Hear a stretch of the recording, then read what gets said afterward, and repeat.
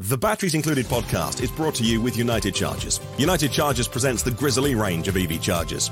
There's the original Grizzly Classic, a powerful, heavy-duty, portable EV charging station built to withstand the toughest conditions. The Grizzly Duo, a dual-port unit designed to charge two vehicles at the same time. The Grizzly Mini, a small, portable charging station built with an indoor-outdoor rated cast aluminium enclosure. And the Grizzly Smart, a revolutionary smart EV charger. All Grizzly chargers come with a convenient 24-foot cable and the ability to adjust the current from 16 amps all the way up to 40 amps. That's 9.6 kilowatts. Plus, they're IP67 rated. Built in Canada with the highest quality materials. Order yours now at unitedchargers.com. That's unitedchargers.com. Hello, and welcome to the Batteries Included podcast. It's December the 8th, 2023, and this is episode number 14. Thank you very much for joining us.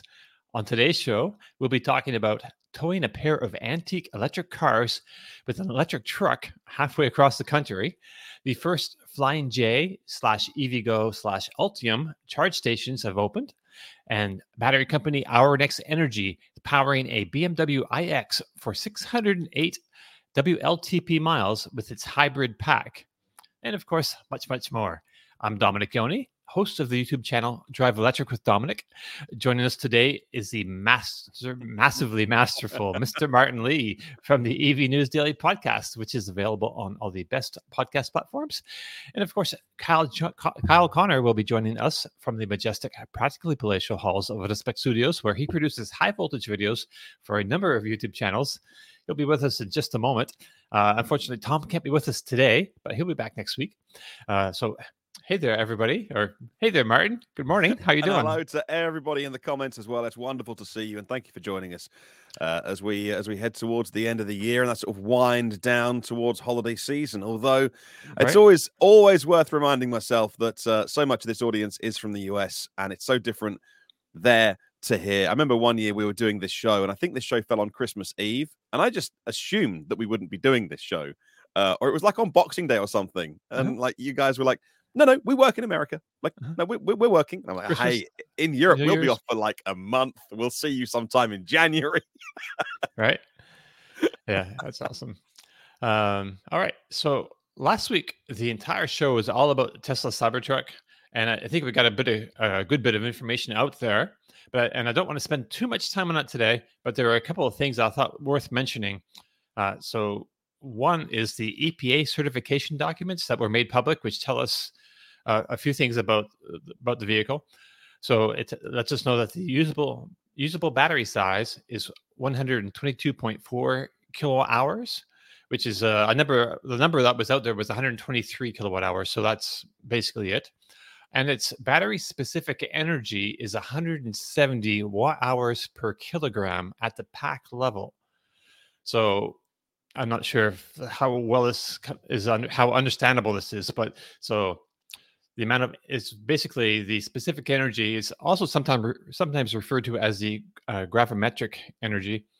It's basically how much energy the battery's cells or the pack, whichever, how much energy it holds per kilogram. So it's a pretty key size because the bigger that number goes, the lighter a pack can be, or the more energy you can put in a pack and it not be, overly heavy, like say the Hummer EV, that's got a huge, like over 200 kilowatt hour battery pack.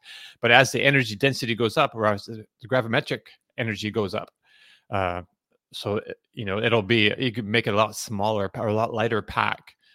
And yet usually that's also in line with the volumetric energy density as well. So, volume and weight are really the two big kind of things that you look at with energy, with battery chemistries.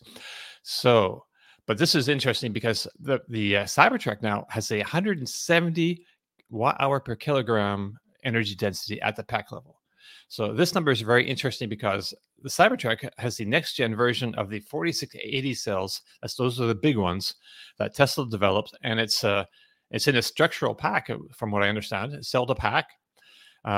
So meanwhile, the Tesla Model S, which came into the world in 2012 with 18650 cells and like a module style pack. So inside the pack, there's a bunch of modules and things going on in there. It has a energy density of 187 watt hours per kilogram. So, oh, so at the pack level, the old cells, for some reason, are it's more energy dense than the brand new thing, and I don't really understand why that is.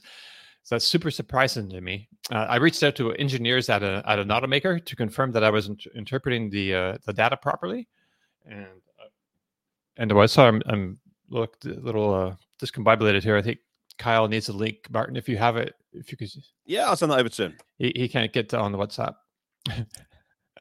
and I'm not sure where I left my phone. I live with me. All right. Right. So this is like a big thing. So I reached out to these engineers that I know, and they confirmed that I was, that's what's going on here. So see, Kyle and Francie discussed the Cybertruck battery on the Out of Spec podcast. So we'll ask him about it when he joins us. But Martin, do you have any thoughts on this at all? Is this like? Well, yeah, I mean, the main thing is just kind of a lack of understanding, really, on why it's not better. And I don't mean that to be, hey, Carl, and I don't mean that to be any other way apart from I just don't understand how it's not better after all the things that we were promised. And that's fine, because sometimes you might not get the exact spec or the price or the range or something like that. But after so much of being told we're working on next gen technology and it's going to be super great, and okay, so improvements might come down the line, and I understand all of that. Like, one day we may see these things, but Battery Day showed us how the range was going to be better, the price was going to be so much lower, and it's going to enable Tesla to unlock so much. And then what the Cybertruck gets is what we've had since the Model S, which is like, oh, that's okay. So, and I'm confused about that. So I'm confused about why it's just not so much better. Right. So I'm not sure. Kyle, did you catch that first part of the conversation? No, I'm just logging in now. Good morning.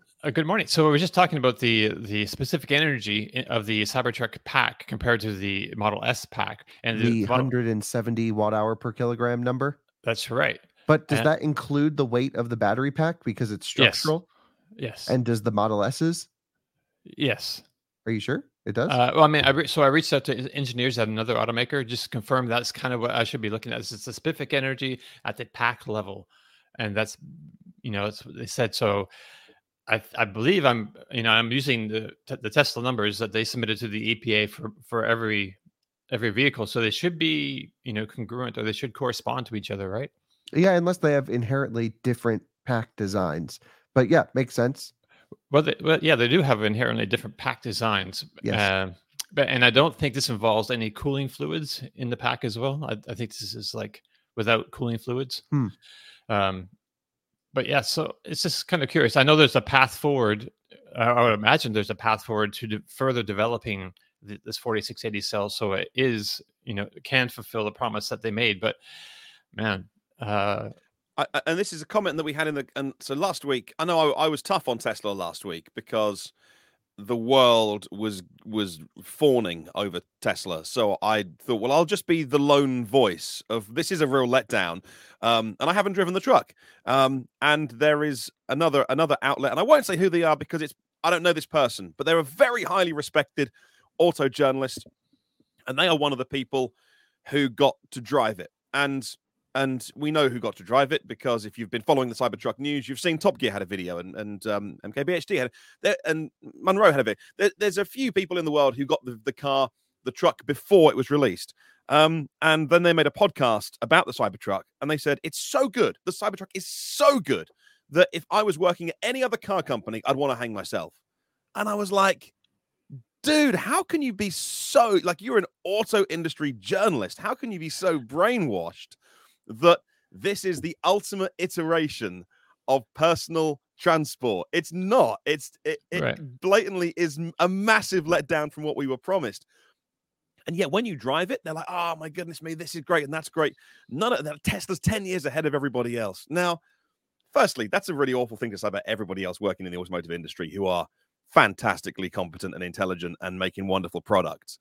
And it's the kind of thing that I hate the most about the extreme bit of the Tesla fandom, which is probably not anybody watching this podcast.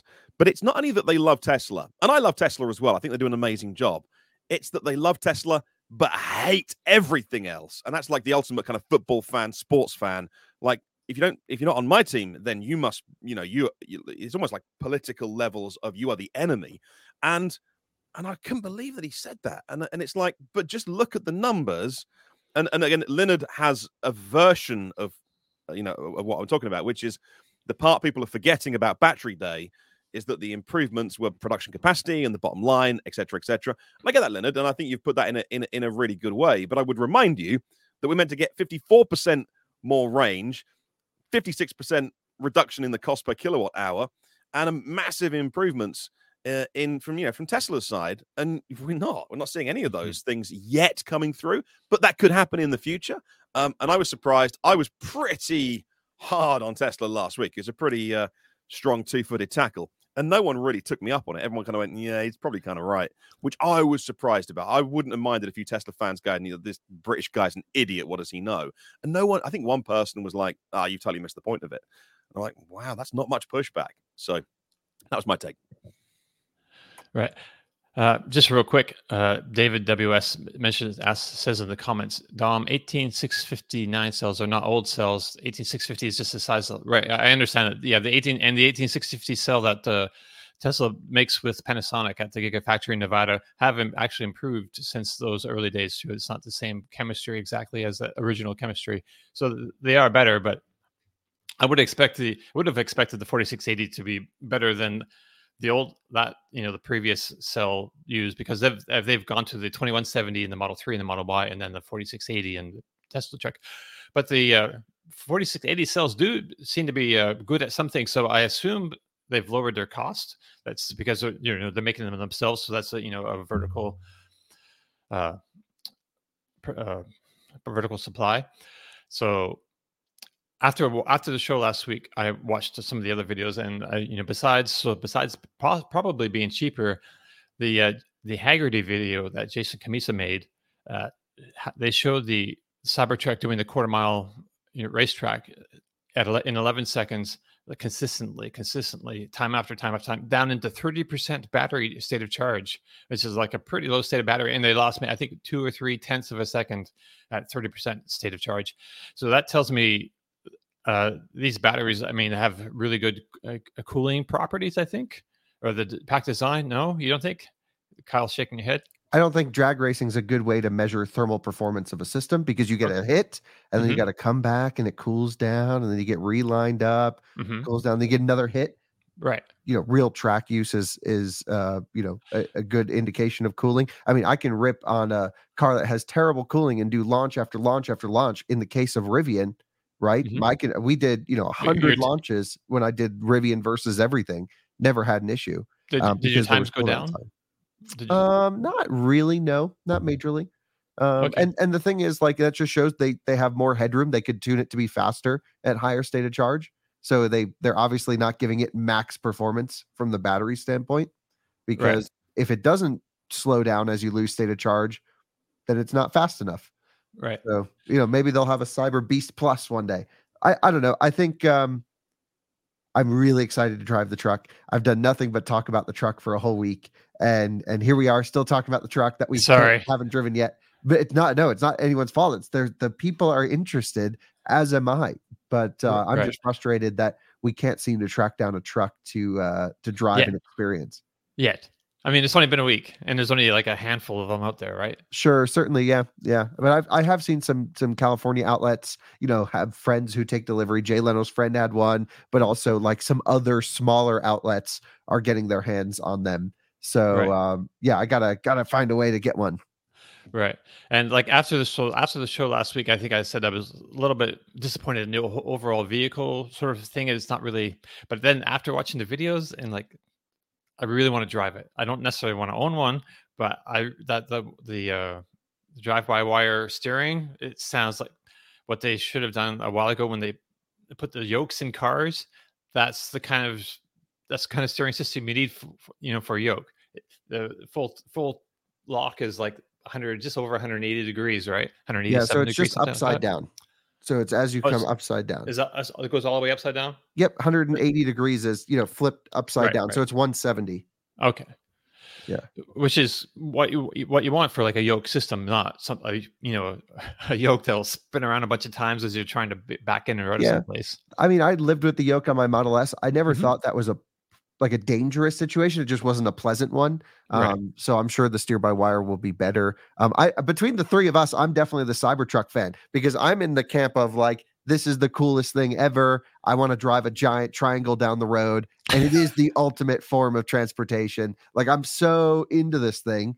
Right. And you weren't before, but now you are after all that. Well, I've kind of always have been. I just never commented on it before because it did no one any good to comment on a pre-production prototype car that was going to split the divide. But now that it's real, I'm like, hell yeah, I want one in my driveway as soon as possible so we can play around with it. If the charging is going to be as good as the reports say it might be, which is 350 kilowatt, 20 minutes, 15 to 85, then it's instantly a fantastic step above the Rivian in terms of how I use the vehicle, which is towing, hauling, moving stuff around all the time. Right. Could be better. So I'm excited. All right. Greg Pochet mentions, honestly, guys, EA is in the middle of a huge meltdown, and you were talking about the Tesla. Yeah, this should be on our story list today. My dad just produced a whole video. It just went up on it. We should definitely talk about the EA situation. Yeah. Is it offline? We can talk about it now if you want, Dominic. Yeah. If this is a breaking news story. No, it's not. I saw it. Oh, okay. Well, I saw this. Okay.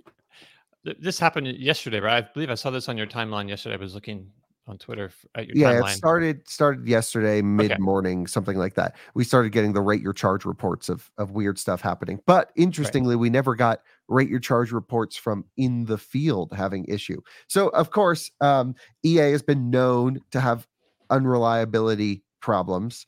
And so they really haven't set the customer up for a confidence-inspiring experience using their network. However, I would argue there is a major glitch, but they did a really great thing by fixing it, or at least having a workaround. So to me, this is a non-issue. It's actually a positive. That's right. That's why I didn't put it on the story list, because I didn't really think it was such too big a deal. It's not really that big of a deal. It's worth mentioning, though. People like to, sort of trash on EA, and certainly, like, we don't enjoy it, but we do when it's deserving. We don't hold back. No. Yeah. Here's the thing. EA's app stopped working. Basically, it lost connectivity to the back end. It says, oops, sorry, I can't find any charger. Interestingly, mine actually worked when others weren't. But now here we go. Oops, something unexpected happened. Yeah, please check your internet connection. I don't know. I'm connected to internet, whatever. So that popped up, and then it's like, can't get connected to the back end server. So then you think, oh my goodness, can I use an EA charger? I don't know. And what was interesting was they actually went on Twitter to communicate for the first time in a long time, where EA said, hey, we have an issue. We're working on it. They didn't say the chargers, are in free vend and you can go use them, but they said, we at least know there's something going on and we'll try and keep you updated. I forget the exact language. And I communicated back. I was like, hell yeah, that's awesome. Thanks for using social media. I think in general, EV drivers, we understand problems happen. I can't imagine how or why it's so hard to charge a car. I always say we put a man on the moon in 1963 or whatever it was, but I can't get my electric car to get electricity into it. Like, this is so basic technology. And even knowing the inner workings, like I was just at Charin last week and everyone's like, oh, it's so hard to do this. I'm like, it's really not. Charge the car. Like, this is stupid. So, we can go on about their unreliability issues. So their app broke. They communicated on social media, and they had and their chargers, the entire network defaulted to completely free vend, complimentary charging. So anyone that was on a road trip who showed up to a charger, anyone who just was charging normally, they all plugged in and had a plug and charge experience, and it started without any hustle or fuss or anything. So I'm like, why is this an issue? This is great. They communicated. They didn't necessarily say, like, go to our chargers and get free juice, but they said, we're aware of a problem. We'll keep you updated. The chargers went to free vend. It was zero impact to the EV driver. And in fact, it was a little bit of a perk because they got free charging. And that's exactly how a situation should be handled. If you lose connectivity, the chargers need to charge cars and ready to go. Oh, yeah. So they said the chargers were working to follow prompts on the charger screen. Great. So, there was at least some confidence that you could go to a charger that they communicated. I don't see how this is bad. I mean, that's perfect. It should always fall over to free vend.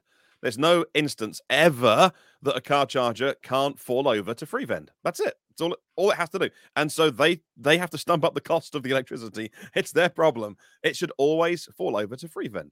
Yeah, I'm not saying like it was the perfect experience all around. I think stations were probably a bit busy and you couldn't see them. Someone commented, but like you were able to charge, and that's what matters.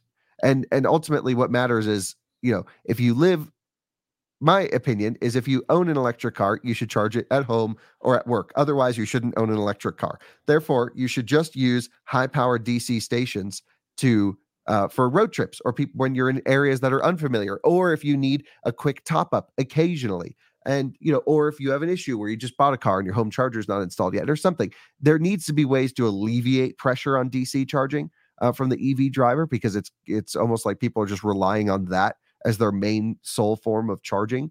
But either way, forget about all that. EA did the best they could, I think, and really did this right. Now, you guys know I'm the first to go after them when something bad happens, but my impression of this was, sort of A+ work. Well, the only criticism I have is they didn't put anything on their Facebook page, because not everyone looks at Twitter, and Facebook, is a big thing. They have 9.6 thousand followers on Facebook. They've got 2,300 on Threads, and they didn't post anything. They're only on Twitter. So that's one area that I could, but at the end of the day, it would, even if those people were going to the charger, it affected them zero. So exactly. In my opinion, they didn't even need to communicate, but they did, which was cool. Right. Which is anyone that was just going to a charger got the charge they needed. This is why I didn't really put on the list because of today's stories, because I didn't think, they're doing the right thing. It's not, I don't know if it's a news, but it's worth mentioning that they've got it right. Yep. Yeah. All right. Totally. I think that's Martin's showing us a rate your charge. Oh, he pulled up the worst EA station in the country. What's this? In Flagler, Colorado? This is close to you? This is the I-70 diner. Okay, I've been going past this one because it's here in Colorado often. And I now just pretty much pretend it doesn't exist, because there's now ChargePoint 200 kilowatt units on either side of this in about 40 miles in each direction. So I skipped this one. And What's so bad about this one? They have two 350 kilowatt, two 150 kilowatt chargers. The two 350s are dead. The one 150 actually, I think, was also dead the other day. And then the other remaining 150 was limited to 50 kilowatts. Oh. So there was 150 kilowatt port on this one. This is a notoriously bad EA station. Okay. Interesting. But they put canopies over it. Oh, really? Well, that's something. Are they solar canopies? Nothing. I want my car to charge. I don't care if I get dry, or at the first job, charge my car. Secondly, make it comfortable. Right. All right. Let's get back to just a little bit more Cybertruck. Sorry, people who are not big Cybertruck fans. I understand. But we need to talk about this. So I just want to say that you and Francie talked about this on the podcast, and so you don't really know what's going on with that battery situation, the energy density thing. But you do have a couple interesting podcasts or episodes of the Out of Spec podcast covering the steering system and also your whole Cybertruck delivery experience. As Martin just brought us up here, if you want to get a look inside the Gigafactory in Austin and see your experience through your eyes, that is up as well.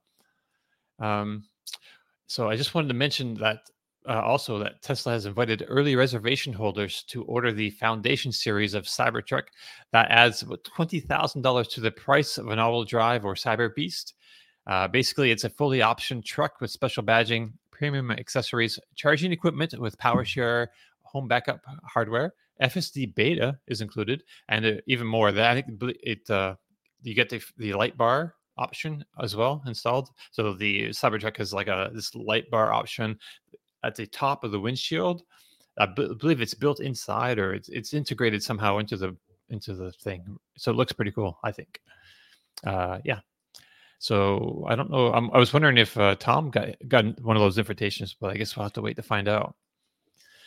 Yeah. So right. That makes sense. That makes sense. There'll be people with 120k to drop that want to get this in their driveway. That makes perfect sense. You've got to prioritize the expensive ones. They always have done. All car companies do. That makes sense to me. Right. 20,000. And I believe they said the all-wheel drive deliveries are happening now, basically. I'm not sure if there's like a few days or a week or whatever delay from the Cybertruck delivery event to actual more trucks being rolled out to customers, but they should be happening anytime. And then the Cyber Beast, they say early 2024 is when those first deliveries will happen. Yeah. So I think that's just about all the Cybertruck for today. Yeah. What a shame. Bye-bye. There'll be more. For one Don't worry, Martin. All I want to do is hear from real people like Kyle or real owners who drive it, rather than reviewers who were given the vehicle a week before. And we all know how that plays out. Like, if you were one of the 3 or 4 outlets that were given this vehicle a week up front, and this, one person who I mentioned before had it, I think, for 3 days, you're not going to get an unbiased review. No.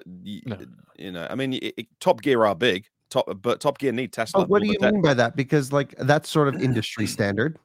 Yeah, so that's industry standard. Is you're not going to get an unbiased review if you are one of the chosen few in Tesla's little club to get that vehicle. So I watched them all, and they were all fawning, and it's wonderful, and it's great, and there was no downsides. So I'm like, maybe it's just that good, Martin. Mate, what a waste of my time. Let's get some real people driving the vehicle, like yourself, some real owners, and tell me what the thing and tell me what it's like, the good and the bad.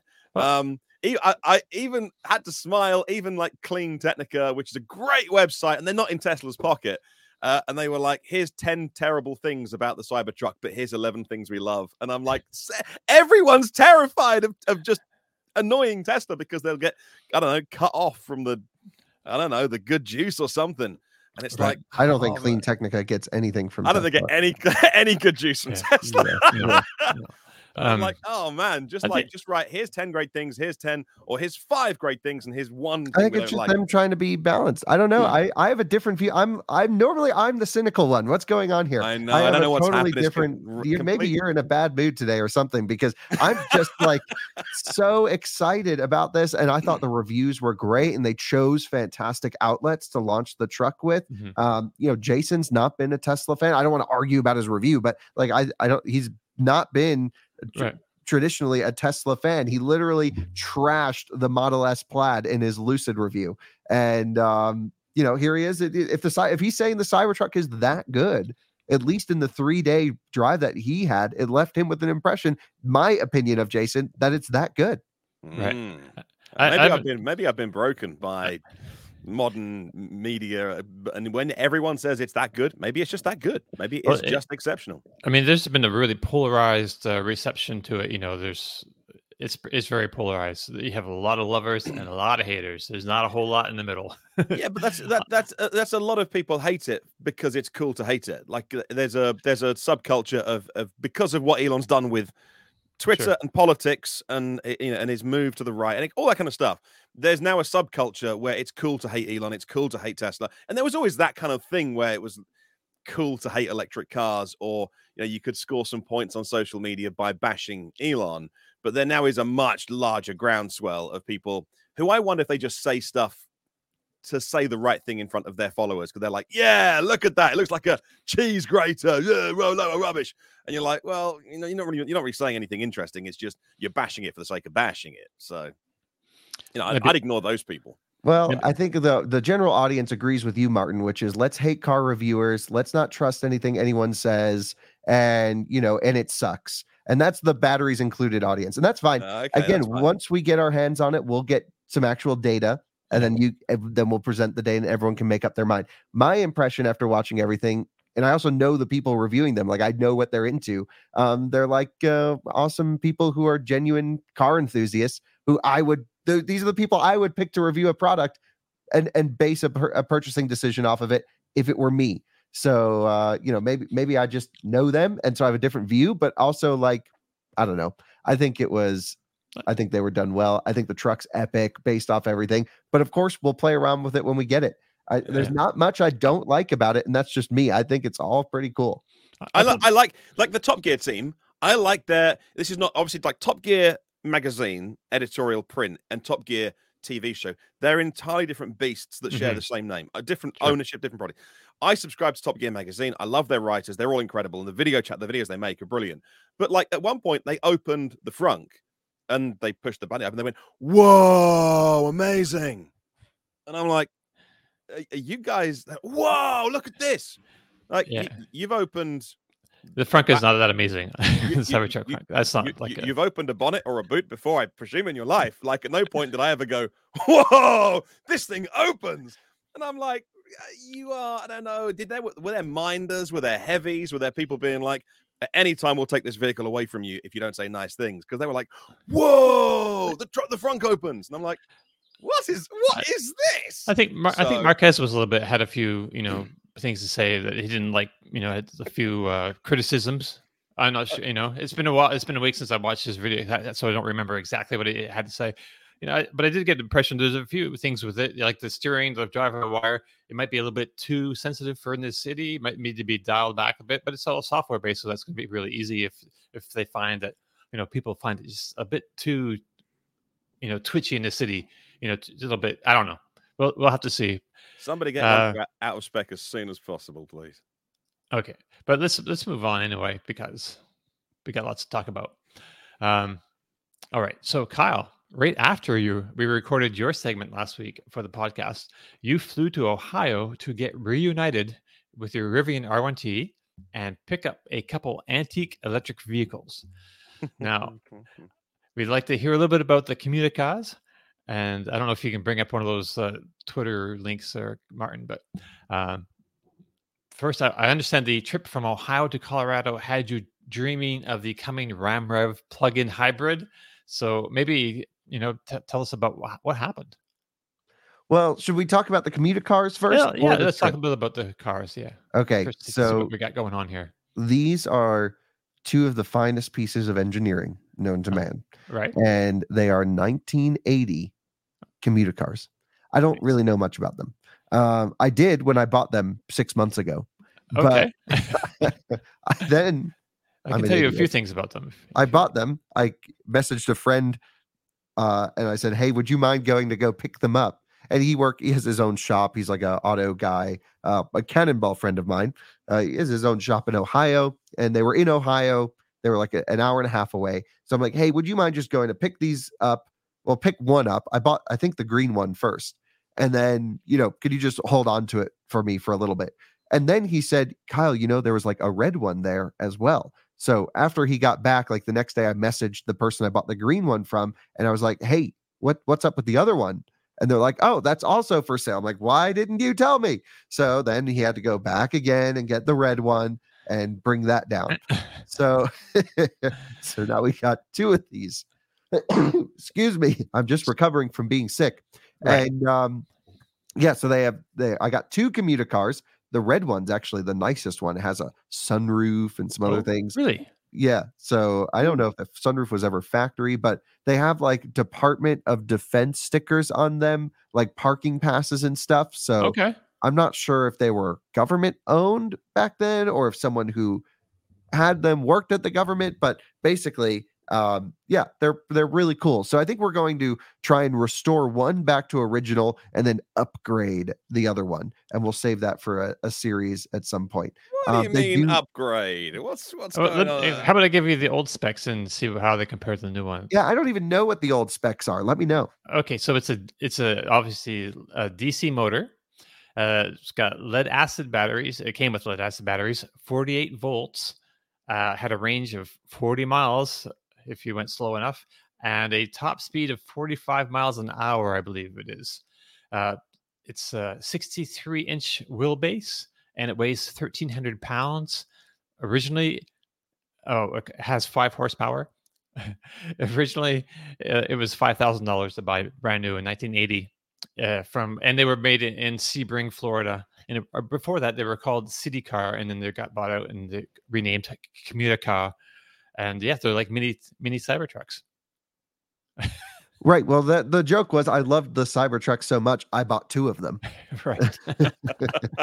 Or Cheese Louise. Actually, so yeah, what's the lady's name who bought one a couple of years ago? And Yes, Simone. Simone, right? Yeah, she's great. What's her first name?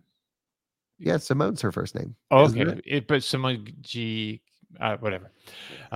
She nicknamed her Cheese Louise, and it's yeah. I think it was at the first Holly EV event that we talked about a couple of years ago. Yep, that's where I saw one. I think for the first time was that car, her car. Okay. And then I was like, I got to get one of these one day and put a P100D drivetrain in this thing. And now Plaid's out. So would you put a P100D? That would probably tear it apart, wouldn't it? I think even a base Model 3 motor would tear it apart. You should see the connection points on this thing. It's not great, but we have a plan.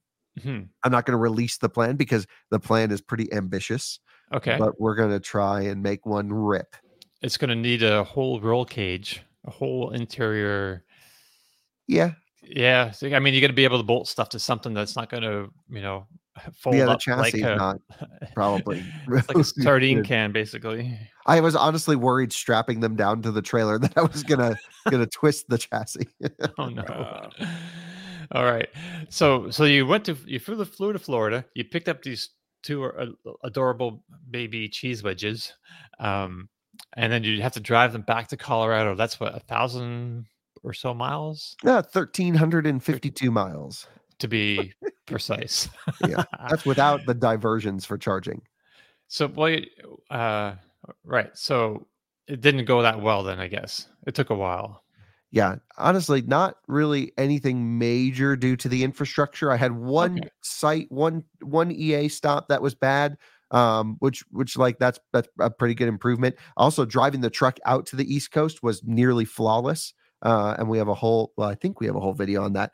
We'll get into that in a moment. But the drive back towing was, so first of all, I had the cheese wedges arranged inefficiently, nose to nose rather than tail to tail. And it just had to do with the ease of loading them on, where we, basically backed my trailer up to his and just drove them straight across based on how he had them lined up. But because they don't run, we couldn't really drive them up the ramp onto the trailer. And we probably could have, found a way to maneuver it, but it was just the 2 of us. And these things are not that heavy, but our ramps, we just were like, all right, whatever. Let's not take the time to try and rearrange all the cars. So, you had to push them up the ramps, right? Yeah. Yeah, that's 1,300 pounds on. So it was just easier to go pretty much level trailer to trailer. And then we put a ramp in between the trailers. Oh, okay. Yeah. So driving out, I would say pretty good charging experience. Actually, in Ohio and in the Midwest in general, there are so many EV go stations now.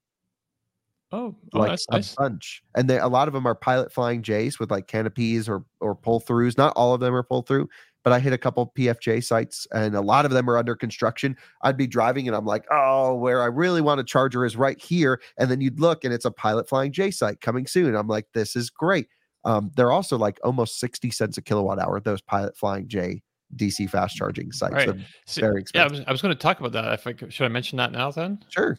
Okay, so as you're saying, while you were coming home, so Pilot Flying J put out a press release heralding the opening of the first charging stations of its cross-country network that it's put together with Ultium.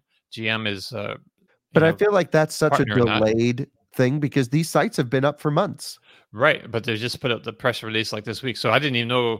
I've been wondering what's the progress report on this thing because they announced it I don't know, more than a year ago. It seems like it's been forever. And there hasn't really been anything going on. Then all of a sudden, this press release comes out, and there's there's like as Martin just pulled it up on our screen there. If you're watching us on radio, we're looking at a picture of looks like a traditional gas station. It's got pumps in the middle, like a pull-through sort of situation. Overhead canopy, well lit. There's branding, Flying J branding on one side. GM Ultium, GM Energy. Actually, it says on that one. I thought they do say Ultium somewhere for whatever reason. They have GM Energy on that. So I just assumed, these all kind of just came online in the last couple of weeks, but you were saying they've been up for a while, and Francie has even driven on like maybe all of them. There's Well, no, but she did a road trip pretty much exclusively using PFJ. okay. Right. So that video's coming at some point soon too. But it's quite expensive. Not every site has a canopy. In fact, I don't think I have been to a site with a canopy yet. Okay. So this is the shot that they did show. It's the one that has got a And canopy, but that's not necessarily representative of what people are going to experience out there in the wild. At this point. They had to build one for this photo.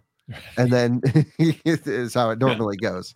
Just like the Mercedes charging network, beautiful canopy. And then as I was leaving the event, they're like, the next ones aren't going to have a canopy. I'm like, what? That's what I thought we were here to film. So, I'm just annoyed with this. Why is it, it's quite expensive to do canopies, but it's so nice. It is so nice. I mean, they should have solar on those just because they should. But the solar is quite expensive to integrate, and it does zero for helping with the charging. Yeah, zero. If they want to do that, they should buy a plot of land. Yeah, they need like a field full of solar. Yeah, a field of solar. But it's just a bit of real estate, I guess so. But it's just costs. I would say skip the solar unless there's incentives, and just put up a canopy with some lights. I use stuff like this every time I can, and I don't care what the cost is because I don't road trip that much. And so if there's a price premium to pay, it's fine because I'm not price shopping to save 5 pence and 6 pence per kilowatt hour. I want this to be easy and I want it to be nice. And there's a few sites I use all the time with canopies, and refreshments, clean toilet, decent coffee, and a canopy. And that's all I want. Is I just want to feel like I'm not going out the back of Beyond or some little piece of a car park that they could just get cheap. And then you're like, oh man, this just feels like I'm such a third class. It's first world problems, but I'm such a third class citizen here. Like no one cares about the EV driver. These are brilliant. Absolutely love this. Sorry, I'm just responding to John here in the comments. He has some insider connections with Flying J. Oh, yeah, cool. That's cool. I'd love to find out more. Yeah. Yep. Yeah, I think also Francie's pretty familiar with that project, and EVgo probably can come on to talk about it as well. So actually, that's true. That's true. Yep. So we can always have them on. But anyway, I used those a few times. Francie did, we'll have a video coming either on the Out of Spec podcast or Motoring. I don't know how she's going to edit it all together, but should be interesting to see how that all goes. She stopped at the canopied sites. I did not see any of those when I was driving. But yeah, back to the road trip, I guess. We were, driving the Rivian. The infrastructure was not really the problem. Couple sites obviously weren't perfect for trailer friendliness, which is not unusual. Had to unhook a couple times and pull the truck over, charge it, and then rehook up the trailer. But this was the issue. I just pulled up the screen. So the screenshot is screenshot of your display on the Rivian, and things look kind of warm. Yeah, that's after a charging session, so it's not entirely fair to the truck, and it's not unusual. But the point is, the Rivian thermal management system elongates the road trip time significantly. And so, once I was, using the truck and it was ripping and, charging, driving, I would just kind of sit at 100 kilowatt charging. And I'm like, come on. So you get a big peak, 212 kilowatts, 215. And then, as soon as the battery pack maximum limit hits 55C, it just comes on a floor and settles down and slows down. It's even beyond that. It's the fact that it has, the way I had it set up with my truck, like the efficiency was terrible. The charging time was very long. And it worked out to where, especially as I was climbing through Kansas back up to Colorado with a headwind, which is a very normal situation for what we experience, it was 1% for 1 mile. And that's 125 kilowatt hour battery pack. So I'm averaging like 0.75 miles per kilowatt hour. And that's just going 60 to 65 miles an hour. Like I'm going as slow as I can without getting run over by trucks. Right. And then, it takes me an hour to drive an hour. Yeah, right. An hour of charging to drive 1 hour. So my trip has not only doubled, I'm also driving slower than a combustion vehicle, and it's costing me way more money. Wow. Yeah, so I had a one charging session that was over $100. Ooh. Wow. It's not cheap to do this. So it's like, why would I ever? I mean, yeah, I did it for a video, and maybe I'm a little bit more annoyed because my iPhone actually broke during this trip. Was it this trip? I want to. I want to know more about the iPhone. To be honest, Yeah, so sure. it was this trip that it finally said, "I give up." So okay, yep. So basically, when I was in LA a few weeks ago, I was driving the BMW M3 combustion car, and I kept using the wireless charger. Okay. Right. And I have no idea if that's correlated. I know now, after posting this on Twitter, that It's camera correlated. well, yeah, I know at least now, Just according kidding. to the Twitter viewers, Twitter responders, that BMW has a history of frying iPhones, but I think it's just the NFC chip, and my NFC chip works fine. So I'm guessing it's unrelated. But something happened on November 16th where that was the last day this phone backed up. And I didn't realize I have automatic iCloud backups on, even over cellular, so that whenever I take a photo or a video, boom, it gets up to the cloud however it needs. So I have unlimited data. That should be great. So I, went around and I ended up plugging my phone into the computer a couple times to try and transfer data over USB-C with the high connection. I have one of those fast cables just to get the workflow done. And it kept saying my phone was starting up in DFU mode and it couldn't read it. I didn't know what that meant, but I thought maybe my MacBook needed an update. So I would just airdrop everything over to my computer. Yeah. And that worked fine. Everything looked, the phone was responsive. It was great. And then I woke up one morning in Kansas City on the drive back, and my phone turned on, the screen turned on, but there was no touch response and no communication response out of the port. So I actually thought the screen was broken. And so I woke up early. I'm like, I'm going to start the road trip. I'm getting home today. I'm only 9 hours away. But I decided, okay, I got to film this video. I also live online. So I'm like, let me at least wait till the Apple Store opens, see if they can pop a new screen or at least see what's going on. And then I'll be on my way. And they put a new screen on it. The Apple Store folks, some of them batteries included viewers. It was great to see all of them. They basically tried everything they could to get the phone working. And they're like, nope, it's a processor malfunction. So basically I was without a phone and it delayed me almost a day on the trip. That's my fault for stopping there instead of getting home.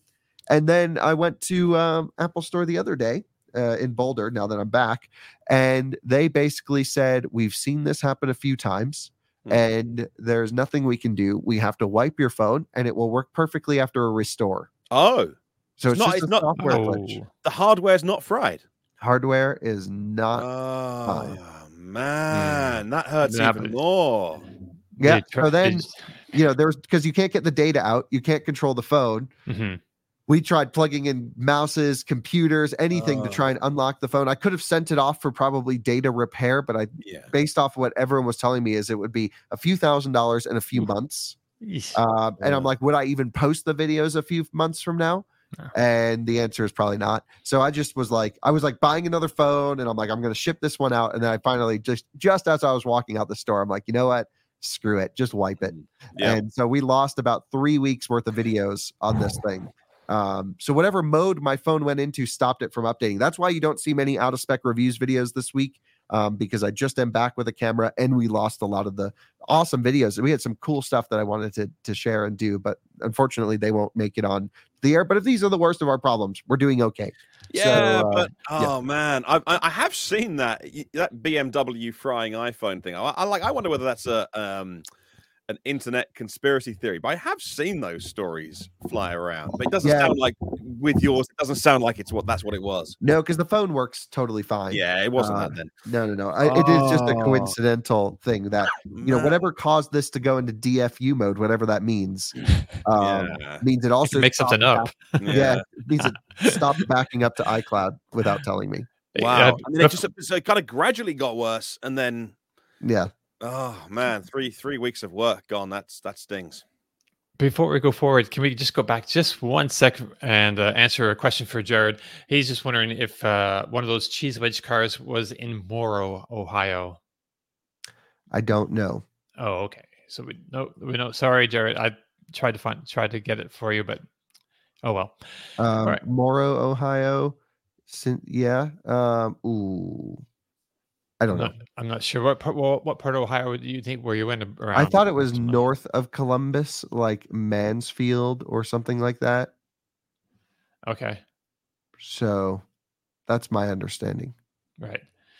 And I guess DFU might be device firmware update, by the way. Yeah, exactly. Yeah. And it basically allows you to, like, if you want to go back on software or forward on software, you can lock it in this mode, wipe the phone with new software, and you're good to go.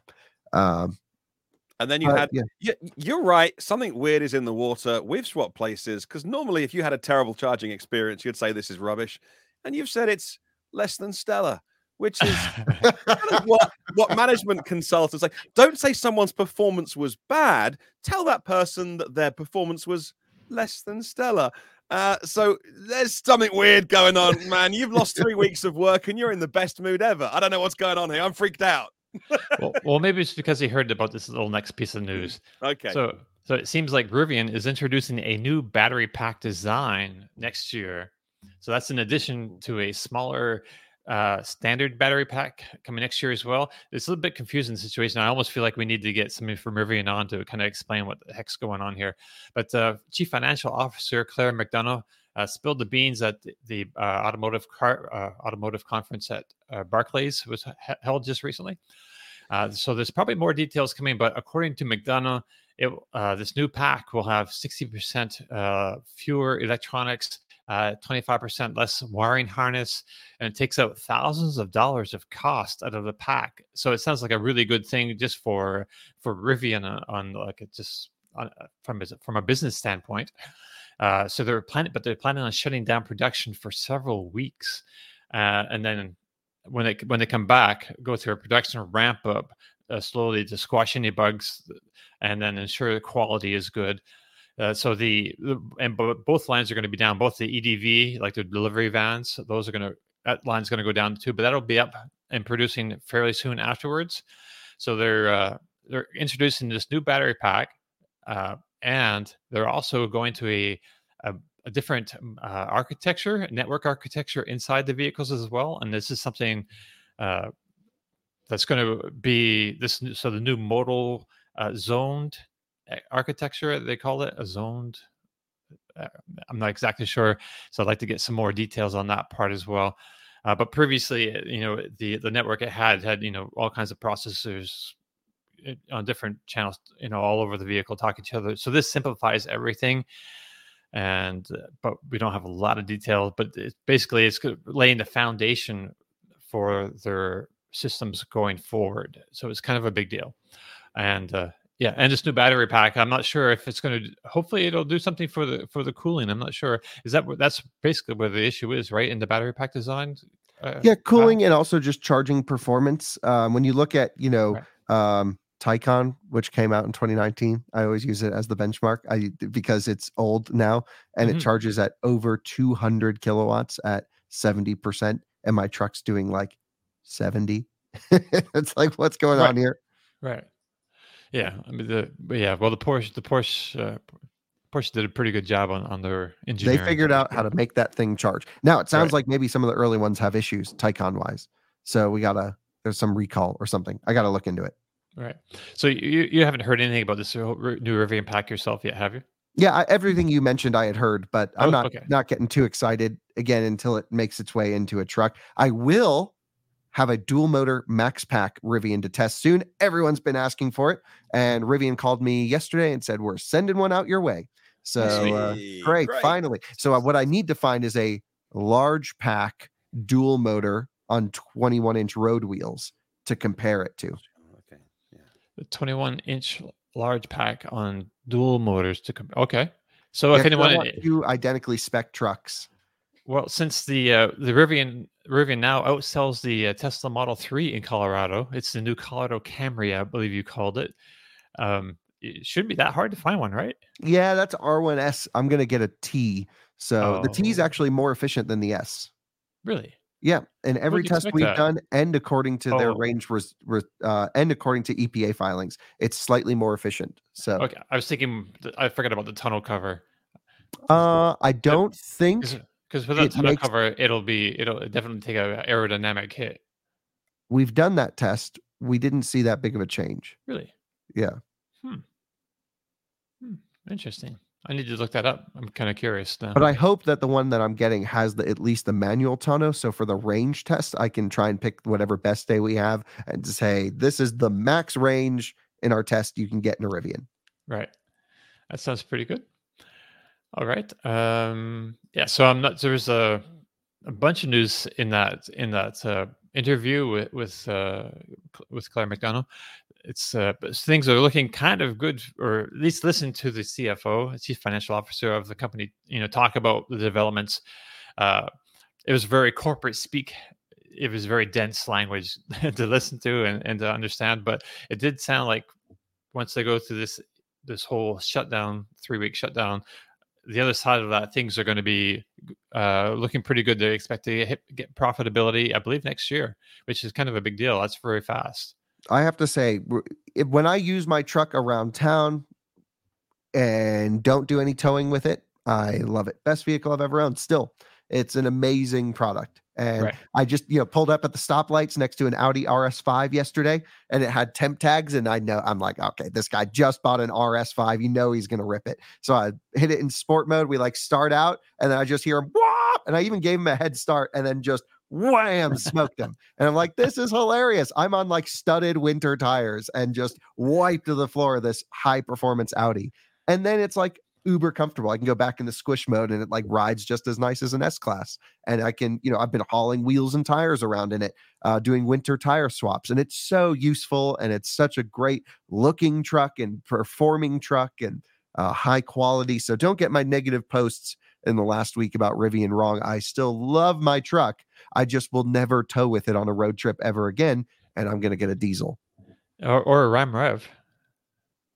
Yeah, that would work pretty well. I mean, the Ram Rev sounds pretty promising, man. That, and it could actually even be a smaller battery. I'm like, what I think would work for a truck is give me 40 kilowatt hours, and then a pretty, just a turbo 4-cylinder engine, or whatever they do, an NA V6, or is it a turbo V6? I think they had a V6. It's a V6 in the Rev, yeah. Yeah, but is it a turbo? Is it the Hurricane motor?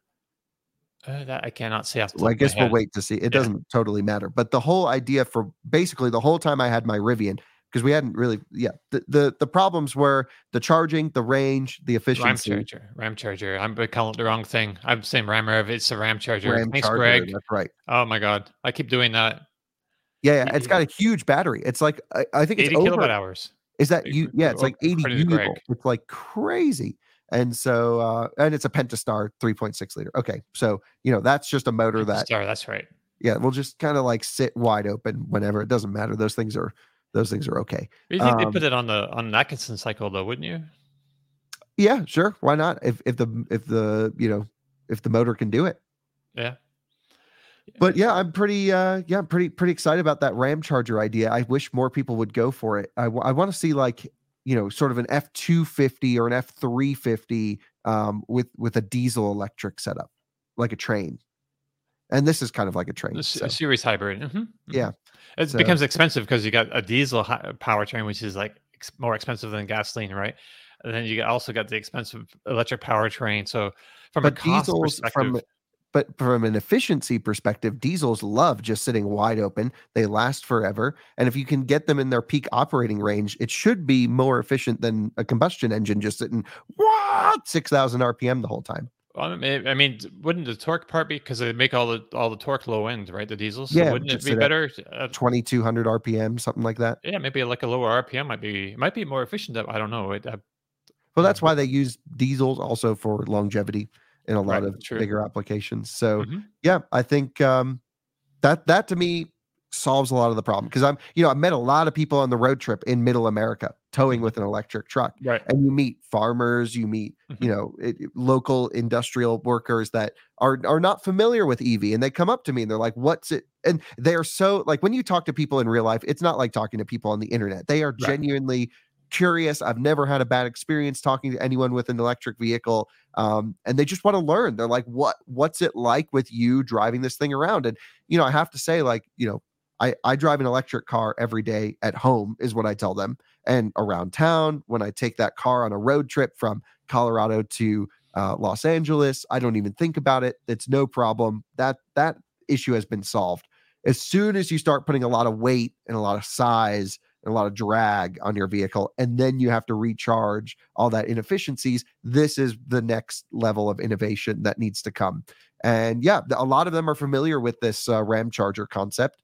And I'm like, yeah, that kind of seems perfect, because the worst part about this trip is me, literally extending my time by 2 and my costs by 50% higher to bring this trailer back than what it was to bring it out with a combustion vehicle. Yeah. One of our viewers, Nathan Green, says he has a RAM charger reservation. So awesome. Hopefully you can share some of your experience with us, Nathan, when that all happens. I'm not sure. Do we know when that comes? That's coming next year, though, right? Probably later in the year. Yeah, not 100% sure. Haven't really heard much other than what everyone else has heard. Right. Oh, it's the no. I was thinking it's the actual charger, the electric Dodge Charger. I believe that's coming the end of next year. Yeah, for sure. That's the one I know for sure because I saw that yesterday. Okay. It's in their Christmas. I don't know, little Christmas video that they put out. Right. Whoa! Big news and a super chat from Mark. Volkswagen is sending out an over-the-air software update. Whoa! Early 2021 ID4 That's owners. right. So that's like first edition ID4 stuff. Finally getting some stuff. Right. Is that your first one, Mark? It's got to be. Yeah, I don't recall hearing about the early ones getting OTAs. I thought the early ones had to go to a dealer to get them on software 3.1, and then they can support OTA. Right. So I think that's the track. If you didn't bring your car into a dealer, you're probably not getting the over-the-air update, would be my guess. Yes, he confirmed. Great. Right. And it's to enable, partly for the big battery, to start to enable people to do more funky stuff with their batteries. Although you can't buy anything in the US off the shelf that you put on the side of your house and do it immediately. You can if you live in Germany, but you can't in the US right now. But I think that's all to get ready for, at least to get you onto version 3.5, at least, I think. Yeah, 24 is the year of the start of integration of electric cars and homes, other vehicles, load devices, V to X, if you will. And so we're going to start seeing a lot of work being done between the utilities and the automakers, between the utilities and charging providers to enable the start of what could be an interconnected web of vehicles and infrastructure. So Mark confirms V2G is with software 3.5, and this press release was when? This was the 6th of December, so that was 2 days ago. Right. So yeah, and this is a worldwide press release, but I think it's all to do with this, Mark, is to get you ready for not V2G, V2H, when they finally announce who their partners are in North America. Right. That's pretty big news, actually. I totally missed that news. Was it Wednesday? It came out? I didn't hear about it. Yes and no. Yes, I think it's cool because I want it to work. So it's a year and a half late because it's meant to come last summer. And it's available in Germany now with one partner. But the way it works is you've got to have their home battery system. I think they're called Hager or Herger, one of those variants. And you've got to have their home battery. And when your home battery runs down, it'll then take DC to DC from the car, recharge your battery, and then the battery powers the home. So that's not quite what everyone thinks is being promised and / delivered here. It's really cool. Don't get me wrong. I wish I could get that, but it's not quite, plug your car in, your house magically works. It's not a sort of an AC out or anything, but it's a good first step, and it's VW doing it, and they're huge, and it's mega, and it's brilliant. So well done, VW. Right. And this is kind of like something like similar to what Tom has installed in his house with the Ford Lightning Pro home power to home, right? Basically. Except they launched that with Sunrun ready to go. Here's the hardware, it's all, and you can do it right now. And it's like, well, we're doing the software update, and maybe one day we'll know who's selling that. Look, I know it's fabulously complicated. What is it? ISO 15118-2, the whole protocol of getting DC out of the car and into your house. Oh, that'll be -20. Oh, okay, right. So I know it's difficult to do. I don't want to be hard on these companies, but they did make promises a while ago that said it would be ready. I think version 3.1 was meant to have it all ready to go, and then they're like, a little bit later. Yeah, but actually, we'll be able to talk about this. Maybe we should even do a midweek episode on it. But Francie is at the BMW tech offices in California, discussing 2 full days of basically this, of how BMW wants to integrate, how they're working on it. They have this ChargeScape thing that is like an intermediary between automakers and the utility company so that they can expand their coverage and have their own little virtual network. I don't know much about it. That's just kind of the cryptic messages I got back, but it seems like everyone's interested in making this work. It's just our infrastructure is so complicated and our utility structure is so complicated that it's never just going to all work at once everywhere. Right. So Ford has it now. VW is getting it. Tesla is just starting it now with this Cybertruck. They have that, I forget what they call, power share system in Cybertruck, and probably new vehicles coming forward. So this, okay, I've got this other news story I would like to talk about because I think this is kind of a big deal. So I think this actually broke slightly more than a week ago, but we didn't talk about it last week. So I want to talk about it now for sure. So let's talk batteries. So our Next Energy, or using their acronym ONE, our Next Energy, is a battery company, U.S. battery maker, and they just put out a hybrid pack called Gemini, and they stuck it in a BMW iX and got 608 WLT miles out of it. They run it on a dynamometer, hooked up, so it simulated the WLTP test cycle. 608 miles. So in real world conditions, that's likely to get over 500 miles of range. And it's a big increase because the new pack is big. It's over 185 kilowatt hours. So that's a lot of kilowatt hour, but it still fits in the same space as a stock battery. So the secret sauce of this pack is, well, not exactly secret. So it's a hybrid battery. So basically there are two different chemistries involved. There's an LFP portion that powers the motor and is big enough to cover 150 miles.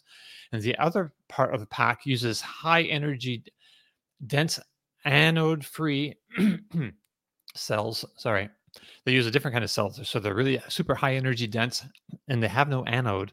And they connect to the LFP cells through DC to DC converters. And that adds the other 450 miles. And they kind of work in concert. I don't know if you can show, Martin, there's a bit of video down there, a link to it, or maybe it's up here too. You can see there's a picture of the pack. Yeah, that video is great. But they'll show us a picture of the pack, and it almost looks like a piano. Like they have the cells, the blue ones, I believe, are the LFP cells, and the yellow ones are this new anode-free cell. So let me just catch up with myself here. So they really laid it out like that. That's really interesting. I know, it's like not at all like I expected. Yeah, it's very. These are probably the DC-DC convert, and then they are. These would be sort of the bus bars between them, and then I don't know. I need to find out more about that, but that looks interesting. Right. Interesting. Yeah. So Francie also just interviewed the guy who did all this, or at least wow. Guys. Okay. Yeah. Well, so maybe we should. They're there together, I guess. Okay. Cool. So according to ONE, that's the name of the company, Gemini contains 0 cobalt, reduces lithium by 20%, nickel by 75%, and graphite by 60%. And that's potentially super important given that China, which produces and refines the vast majority of graphite in the world, just placed export controls on graphite last week. And so the graphite market is kind of in a bit of a stir right now. There's a lot of momentum in the U.S. to build our graphite processing and creating capacity, because there's natural graphite and there's also artificial graphite. There's a plant going up, being constructed maybe 30 miles or so from me, and maybe we'll go take a look at that sometime soon. So yeah, it has 60% less graphite, so that's great. The mineral that Gemini does use a lot of is manganese for its cathode, and it also uses aluminum and copper foil like other lithium batteries. So our Next Energy appears very forthcoming with its data. It says the Gemini pack has a gravimetric density of 260 watt hours per kilogram. So that's just below 280 kilowatt hours per kilogram that some of the better lithium cells do. But this is at the pack level. So if we compare that to the earlier numbers we were looking at for like Cybertruck and Model S, which have great, actually, industry. They're big numbers for the industry. I got to check what they are with the Lucid Air. Maybe might be better. It's very similar. But anyway, this is at least a third better, right? 500 miles of range. I'm going to drive that iX that they did. Right. I mean, it's probably in Michigan, and I don't know if I think it's at the place that they're doing part of BMW's presentation, because I think they have a partnership. That's right. Yeah, so that's why Francie's there to learn about their future tech, and this is a portion of that program. Oh, that's super interesting. Actually, it's all coming together for me now. Sorry, a little slow on the update, Kyle. So this is potentially a huge deal. Right now, they're preparing to move the tech. They got to do more commercialization before they can start implementing it into vehicles. But it looks like BMW might be one of the first ones. But this is a huge step change in battery density if they can get this all to work out properly. And it really looks promising. Like this just kind of takes us a huge step forward, I think, in reducing battery pack. Weren't these weights. The guys as well that made like a Model S do a huge range number? Do you remember that project? Martin, could you Google one Model S, one battery Model S or something like that? Because I'm pretty sure they had another demonstration. They did an i3 and then a Model S and now this iX. Those are the three I think I'm familiar with. Yeah, someone said they are, yes. So they've been doing these sort of one-off vehicles as showcases, and I've been meaning to get with them. I think we have had some communication between Out of Spec and One, and we've been meaning to make a video, but we just, honestly gets on the back burner. Yeah, there's their Model S, and I forget what it did, but it did a huge number as well. Okay, yeah, watching this video, I got pretty excited 752 miles. Proof of concept battery, it's in 2021. Okay. That's with the Gemini battery. Okay. Mm-hmm. Single charge. Right. So what they mostly do, I think, besides this Gemini battery, LFP is kind of their basic battery chemistry that they're doing. What's that? There's a Walter over here. He banged on the window to say hello. That's amazing. Hey, Walter. He's getting pretty excited. Hopefully it doesn't come through the window. He would too. He doesn't know his own strength yet. Right. So he would just bam right through the window. Dog that size just goes where he wants. Yes, he does. I've got to say, didn't you take him to the Cybertruck launch when it was on show? In Colorado, in Colorado, and in your video, you're in front of the truck, and people are looking at the truck, and then there's more people like around Walter, like petting him, and no one wanted to see the truck. It was all Walter. It's all about Walter, and I'm like, that's amazing. It was really funny. It was good. Like, obviously he's still a puppy, so we're in that socialization phase, and Alyssa's working with him on everything. But when I'm around, I try and also get him out to stuff. So it's pretty fun. Right. Nebula brings up GMC said they would be purchasing the LFP battery cells and still be eligible for the credit. Are we talking? I wonder if shouldn't be getting ahead of myself. I'm not sure if he's talking about our Next Energy LFP cells or just the Chevy Bolt in general, because the Chevy Bolt is getting LFP cells when it comes back, and it's coming back in 2025. We just learned, but yeah. So I'm not sure what to make about this. I get really excited. I watch this video and I get really excited. Then Kyle, you mentioned, they did this a couple of years ago. So now I'm like, oh shoot, maybe this is still. I'm not sure how far away we are from actual production. So BMW has had a history of investing in startups that they end up just dropping and they don't do anything. But at least they're like always trying to get into new companies. And so now I think One has some potential here. I don't know much about the tech beyond what you shared here, but it sounds like it's worth a video. Sounds like maybe we should have Francie on for a midweek episode all about her tech experience, focusing on this and grid interconnections and stuff. I think that would make a cool episode. So maybe in the next week or two we can do that. How big was the battery again, Dom? Was it 185 kilowatt hours? Yeah. Plus. It was 185 plus. Right. And I don't know what that plus means. More than 185. I know, but why not just maybe 185 is a nominal, and that seems big, doesn't it? That's I mean, it's smaller than the Hummer battery. Online calculator. So, but also like the iX never does great in their WLTP or EPA cycles when it far exceeds it in real life. They got 608 miles they did with 185 kilowatt hours. They just stacked the thing, which is 3.2 miles per kilowatt hour efficiency. What the iX50 has? It's 111 kilowatt hour pack, 105.2 usable. That's they're doing WLTP now. WLTP is 380 on it's 380 on that one. And so what would that be? 380 divided by 105. Oops, that's my bad. 105.2. That's 3.6.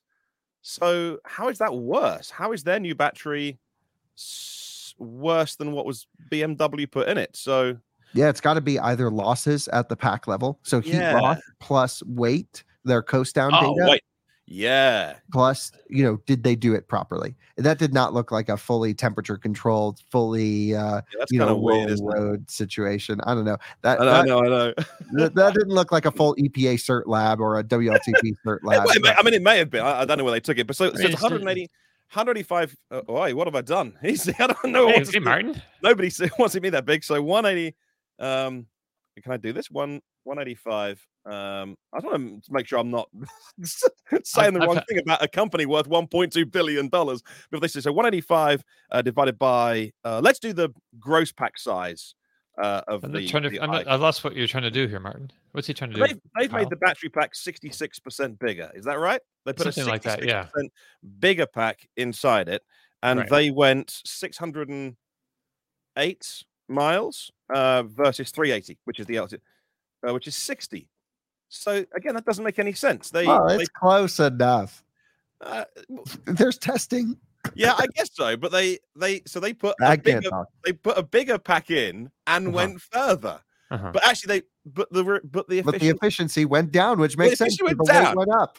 So yeah, what we could do? The pack. No, Dom, you don't understand. What we could do today? So Dom, the DC to DC converters, I guess they need to improve the efficiency of those. That's one of the things that they mentioned. That I think the efficiency of the pack is not. So there's internal losses, right? There's I believe the overall efficiency of the pack is not as efficient as the standard pack, and that's one of those things that they're working out for commercialization.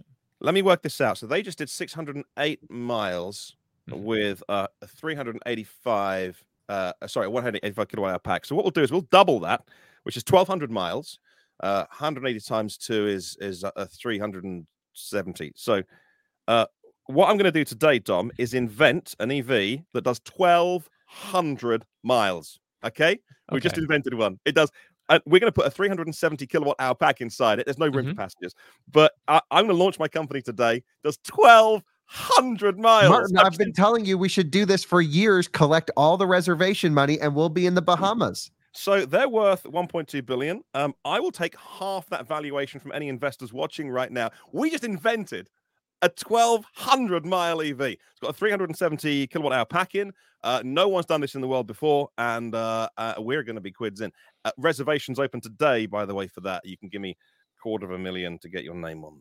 This is why I understand it. So actually, in the comments, in all seriousness, somebody in the comments said that the advance here, the breakthrough is it's the same physics. So they've put 185 kilowatt hours in what BMW do 111 kilowatt. Well, that makes sense. Because the headline is that all the mainstream media will pick up on is 608. It's a big number. Right. But I can make any number as big as you like, because all they've done is they've just put a massive battery. Look how far we went with our huge battery. Right. I could tow that and go just. So I don't want to be down on them, but it doesn't make any sense to me. I mean, instead of having if you put this in the Hummer, instead of having a 6,000 pound battery, you'd have like 4,000 pound battery or something. It's a ton of weight out of a Hummer, which improves driving dynamics, probably range to some extent. But no Hummer has a 6,000 pound battery. But either way, right. I forget the exact number. But you're Mr. Volumetric Density, Dominic. So this is what you care about. You want sports cars that are fun to drive, that are light. Gravimetric density. Yeah. There you go. So there you go. This is what that helps with. I don't understand the stuff you understand with batteries, but to me, to say we went 608 miles, we added 60% more battery, and we went 60% further. Please invest in our company. I don't get it. But yeah, if all the advances are in weight or something, then that's the thing. It's like a lot a lot more energy Oh. dense cell, so the vehicles can be a lot lighter. And it's a big deal, and I you wanna can ma- fit in that same space as well. Well, I wanted to make sure I wasn't missing something obvious. We could make a 5,000-mile range car. We we're just need rich, a guys. giant trailer to load some megapacks on it. Right. In all seriousness, so yeah, obviously they laid off a quarter of their staff recently. 128 people went from the company It's true. Mhm. recently. They're really struggling in terms of they probably launched this business in a different economy than we're in now, and it's going to be tough to get more investment. But as Carl says, BMW have got a good track record in doing this, and if ultimately our Next Energy don't make it or whatever, but BMW as a big investor are left with the tech that they can gobble up for, not putting whatever money they've put into it, it's not on the cheap, you know what I'm saying?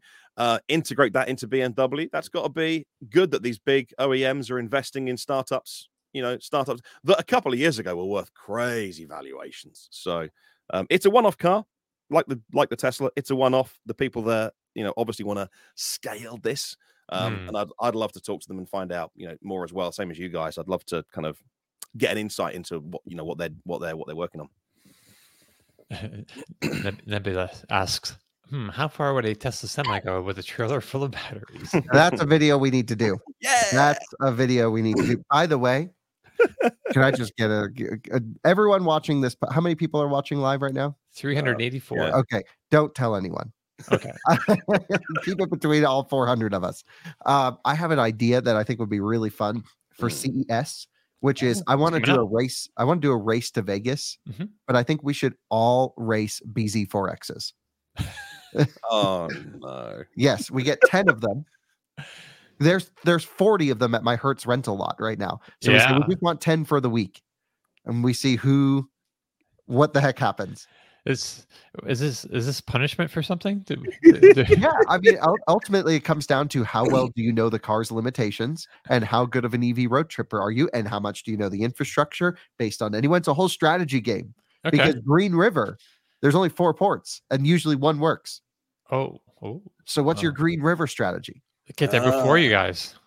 Right? Do you take the range, but you can't make it there on one charge in BZ4X from here? Or you gotta go, or unless you go slow. I mean, you can make it You'd have to go anywhere if you go 30 miles an hour. Yeah, that might be the move. Yeah, this is all interesting topics. Yeah, I do genuinely love the same. Like all of the, it's like watching Spec Series racing, like the same vehicle. Like they're all rentals. They've all been abused. Like that's perfect. Yeah, well, they're all brand new, which is kind of cool actually, because they just got them all delivered. So they're all like the same stuff. And then I thought we would have someone who's never driven an electric car take a Tesla Model Y and just drive there and see if anyone can even get close in any of the Subarus. It's amazing. Man. We Subaru. So we're going to Solterra?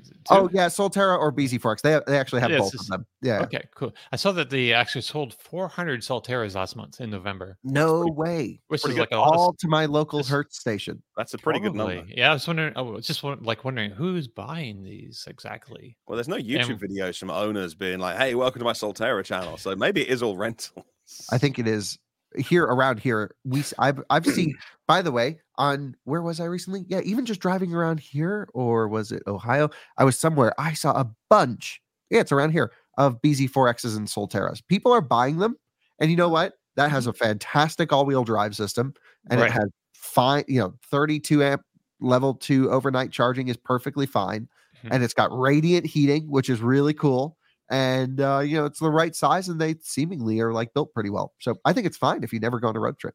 Right. Yeah. For not road tripping, the other stuff, the off road, there's a bit of off-roadiness to it, right? Too.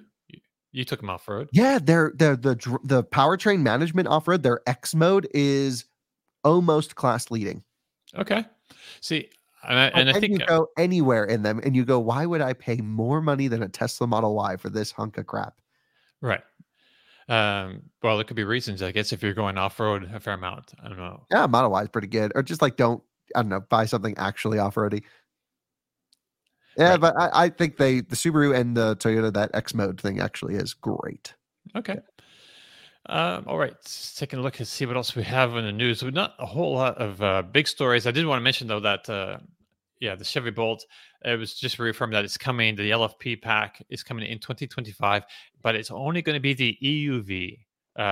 Inside EVs broke that yesterday. They got in touch with GM and they confirmed that it's only going to be the EUV. And from what I understand, I guess the EUV outsells the EV 2-1, which I didn't know. I only see the EV around here because we have our city of Tallahassee has a fleet of Bolt EVs, and that's basically what I see. I don't really see the next one. So, but it sounds like it's going to be basically, I'm not sure if they're going to do much in the way of changes to the exterior styling. I imagine they will update it, I guess, but for the most part, that body structure is the same. So the next little bit is engineering the LFP battery pack to fit inside, and setting up the supply chain to deal with the huge volumes, and that takes some time. That's why they can't, extend they're going to stop building this now. And I imagine they kind of want to keep on building it, but there's a whole issue with the supply chain. They didn't, they have to plan ahead some time. You have all the batteries and all the different parts, to build these things in numbers going forward. And those contracts are ending. So they're kind of stuck for a little while until they reestablish all that kind of stuff. I saw my name in the chat. Oh, the EV was in production much longer is likely why, Dom. It's true. Oh, except the first few years of the Bolt has had a rough go of it over its product lifetime, right? It came out in 2015 or 16? And all the batteries were recalled at some point. So that's a huge hit to the program. It's just been not an easy road, probably not a profitable road for GM either. Although they've sold a lot this year with the new improved batteries, and things are finally going right. So I just want to get out there, and also should mention, I guess, to give it the accolades it deserves. The Chevy Bolt EV was named the 2023 Fleet Car of the Year, actually, by AutomotiveFleet.com. Just as it goes out of production. Bye, man. So that's pretty much all the news I have. Just a couple other items that. Yeah, we have a couple minutes. That new Bolt's really exciting. Even if they could just give it 100 kilowatt charging and it could just sit flat. Oh, what a car! Yeah, that'd be great. And if they can keep the price, the same price point, they have a winner at this price point, because I'm touching that right now. Such a Bolt fan. They're great. They're reliable, except for the early ones that caught on fire. But they're reliable, and the new ones look really good, and they're actually fun to drive. They're enjoyable, and they're great. It's not just fun to drive as a Spark EV, but we can't True. have it all. Your Spark was really that was enjoyable. That was a blast. Yeah. So what is this? Okay, so this is a bit of news out of China that I thought it was kind of important to mention. So the world's biggest battery company is CATL, Cattle, I call it. So they developed a new skateboard chassis that gets, they say, 621 miles under the CLTC rating. So 621 miles. Off the top of my head, I'm thinking, well, that could hit 500 miles of range, which is a great number still. So this battery company is developing a chassis, and apparently it's going to go, the first vehicle it's going to go under is a new automaker called Neta, N-E-T-A. And they're already, I think, into their second generation of vehicles. It's a relatively young company, though. They have a GT out now, Neta does, and a sedan, and a couple subcompact or compact crossovers. Here's what I don't understand. Right. Why would Inside EVs put 621 mile range in the title and then say right below it, don't trust that number? It's a bad number. Here's the number. It's a bad number. Well, give it what they're saying, and they give you some context to take it. Tell me what's a good number. So I don't know. How about just don't use bad data? And it is very wild. I mean, Dom, I think 500 miles, you're enormously generous with that. Like with CLTC, I think if you halve it, I think if you halve it and then get a bit more generous, then go up a little bit, you're probably not a million miles away. So you think it's more of a 400 mile? Yeah, probably. It's not even WLTP. Right. But I just find it interesting. I think the EPA number that you get is as close to real world as any of the tests that happen. That's what we find. Yep. Yeah. And it depends on which cycle, but most cars are now running the multi-cycle test, which is more accurate. I think people are getting their their publicized range figures a bit better. I think EV Inside, somebody just did, Consumer Reports just did a test where half of the vehicles they tested didn't meet the range, the posted range, but they didn't do a range test they didn't try to, synthesize the EPA range test. They just did their own highway range test, and then different tests will give you different results. I don't know. But if you did the if you did the exact EPA test and then you didn't get the numbers that the car makers said, then you have a problem. Right. I didn't really get that whole report and test. It's like thing. I drove up the Alps, and then someone else drove in the Netherlands, in the flattest country in the world, and we got different range numbers. Yeah, I mean, so the EPA range test is not perfect by any stretch, and it really needs to maybe, I think, be revised and give us some different, more helpful information. I think people need to see cold range well, they do factor cold range, right? They do a 20-degree Fahrenheit. That's true, right? You were looking at that was mentioned. So we were looking at the EPA, or you were looking at the EPA certification documents with Francie on your Out of Spec podcast, and it went into some of that as well. So the only other news I have here is that Morgan has an electric. It's not a product yet. It's not a product yet. I don't know if you can pull that up, Martin. Yeah, it's coming. But this is the second time. They did this to us before. They launched. They said they were going to do an EV, and then they didn't do an EV. Right, and the other one looked fabulous. Like the first one they did, I thought they did a pretty good job. It's kind of hard to beat a Morgan, the original Morgan, with like a V twin stuck to the front of it, like exposed for all the world to see. Hey, I love it. Yeah, no, I mean, it's like iconic. It looks amazing. Brilliant. So, right. So this is the new one, XP1 experimental. I didn't think we were actually going to get to it today, so I didn't pull up all the specs. This should have been the headline story. But it's not a real thing. It's like a prototype. Doesn't matter. It's from Morgan. It's great. Yeah, it's very cool. You can't be objective and review a Morgan. It's not it doesn't matter what the specs are, because if it ever arrives, it would be different. Look at this thing. Very cool. Chili peppers. We can work it out. I won't do more man maths, but we could work that out. We could work out the range from this data. Right. It's got a 100 kilowatt motor, so maybe 150 horsepower-ish. Right. I hate every prototype except for when Morgan does something. I like the screen. I will, if you ever see, I have reviewed Morgans and driven them, and I'm such a fan. Yeah. Well, they've put 795 miles on this, apparently, according to the odometer. Wow. I want to drive it. Let me put some miles on it. Yeah. You plan to go into Europe sometime soon? Actually, it's in England. And Martin, I'll be in Europe in like 3 days. Yeah, Martin, everything's like only like 20 minutes away from you. That's true. England's small. Everything is so close. It's just it's an island, right? Speaking of which, thank you to everybody on the Battery Bargains episode that we did. We sold the Kona last weekend, and so now I have money burning a hole, and so I want to either choose between a Model 3 long range, which will be probably a 2021, because I want the rear parking sensors, but I want reasonably good. I want the 22 for the big new LG battery pack that charges quickly, but I want parking sensors too. Or I can't stop thinking about the Audi e-tron, because it's right at around 30. And as you just said, Dom, everything in England is within 20 minutes. So who cares if it's got 1.8 miles per kilowatt hour efficiency? I'll get there anyway, eventually. And I can't stop thinking about that car, even though I know I should buy the Model 3. Well, you haven't owned a Tesla yet. And that's what Tom said. Yeah, and I think the e-tron, if you had owned a Model 3 previously, I would say buy an e-tron. You're going to enjoy that more. You need to see the integration of Tesla ownership. I do. And I saw the news today that in the Christmas update, or one coming soon, the Apple Podcast is becoming native into Tesla, which is good. I mean, I don't personally use Apple Podcasts a lot, but just when you read stuff like that, you're like, man, I just need to be on top of all this kind of stuff and have a Tesla in the driveway and own one. So maybe it's like 6 months. Maybe 6 months is long enough, and then go to an Audi e-tron. How much more is a Model Y used?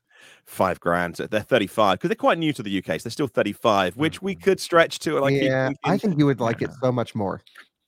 Yeah, with the hatchback and the kid stuff and the pushchairs and the buggies. Just you know what? Just get the there's no such thing as the right price for the wrong car. Get the Model Y. Are you a used car salesman now? You could be. Yeah. That is great. Can you say that again? Right. Oh, but I've said it. I say it all the time. There's no such thing as the right price on the wrong car. Okay. Other way around. That's it. Oh, all yeah. right. Another wrong. No, yeah. Yeah. That's Right it. Okay, price on the wrong car. Yeah. Model Y it is then. All right. Yeah. Get a Model Y, long range. If you don't only have it for like 6 months or so, it might not depreciate too much. Hold its value better. Yeah, it might hold its value decently. It might only be out $1,000. Especially with Model 3 Highland going to push the Model 3 prices down. Model Y refresh is still some ways away. Yeah, just get a Model Y. Yeah, maybe I'll wait till January when no one's buying cars and come in with a silly offer and buy a Model Y then. Okay, but yeah, thank you to everyone who. That was Tom's point. He's like, dude, I agree. Buy an e-tron, but also you got to buy a Tesla. And if you would like your buying decisions suggested and chewed over by us or some of the team, then that's the email address on screen right now. If you're listening to the pod version, batterybargains@batteriesincludedpodcast.com. They all go straight to Dom and he collates them and pulls them together and does a wonderful job in putting that midweek show together. Yeah, which reminds me, we need to record another one or like this weekend or do it live again on Monday. Easy. We did live last week. It was fun. It was great. I'd do it again. See if you're all available, but we can talk about that afterwards. For today, is there anything else that we need to talk about? No, I'm good. I'm out of news over here. Well, we're 6 minutes late. We've hit our time. Yeah. Okay. All right. So I guess we should let you all go and enjoy the rest of your day. It's Friday. Come on, let's go have some lunch. That brings us to the end of our show. If you have any questions or comments, please leave them below or get in touch with us on the social media platform of your choice. Don't forget, if you like the show, please give us a thumbs up and click subscribe. Tap that bell icon for notifications. Thank you all very much for joining us. Really appreciate having you here and chatting with us in the comments. We'll see you all again very soon. Ciao.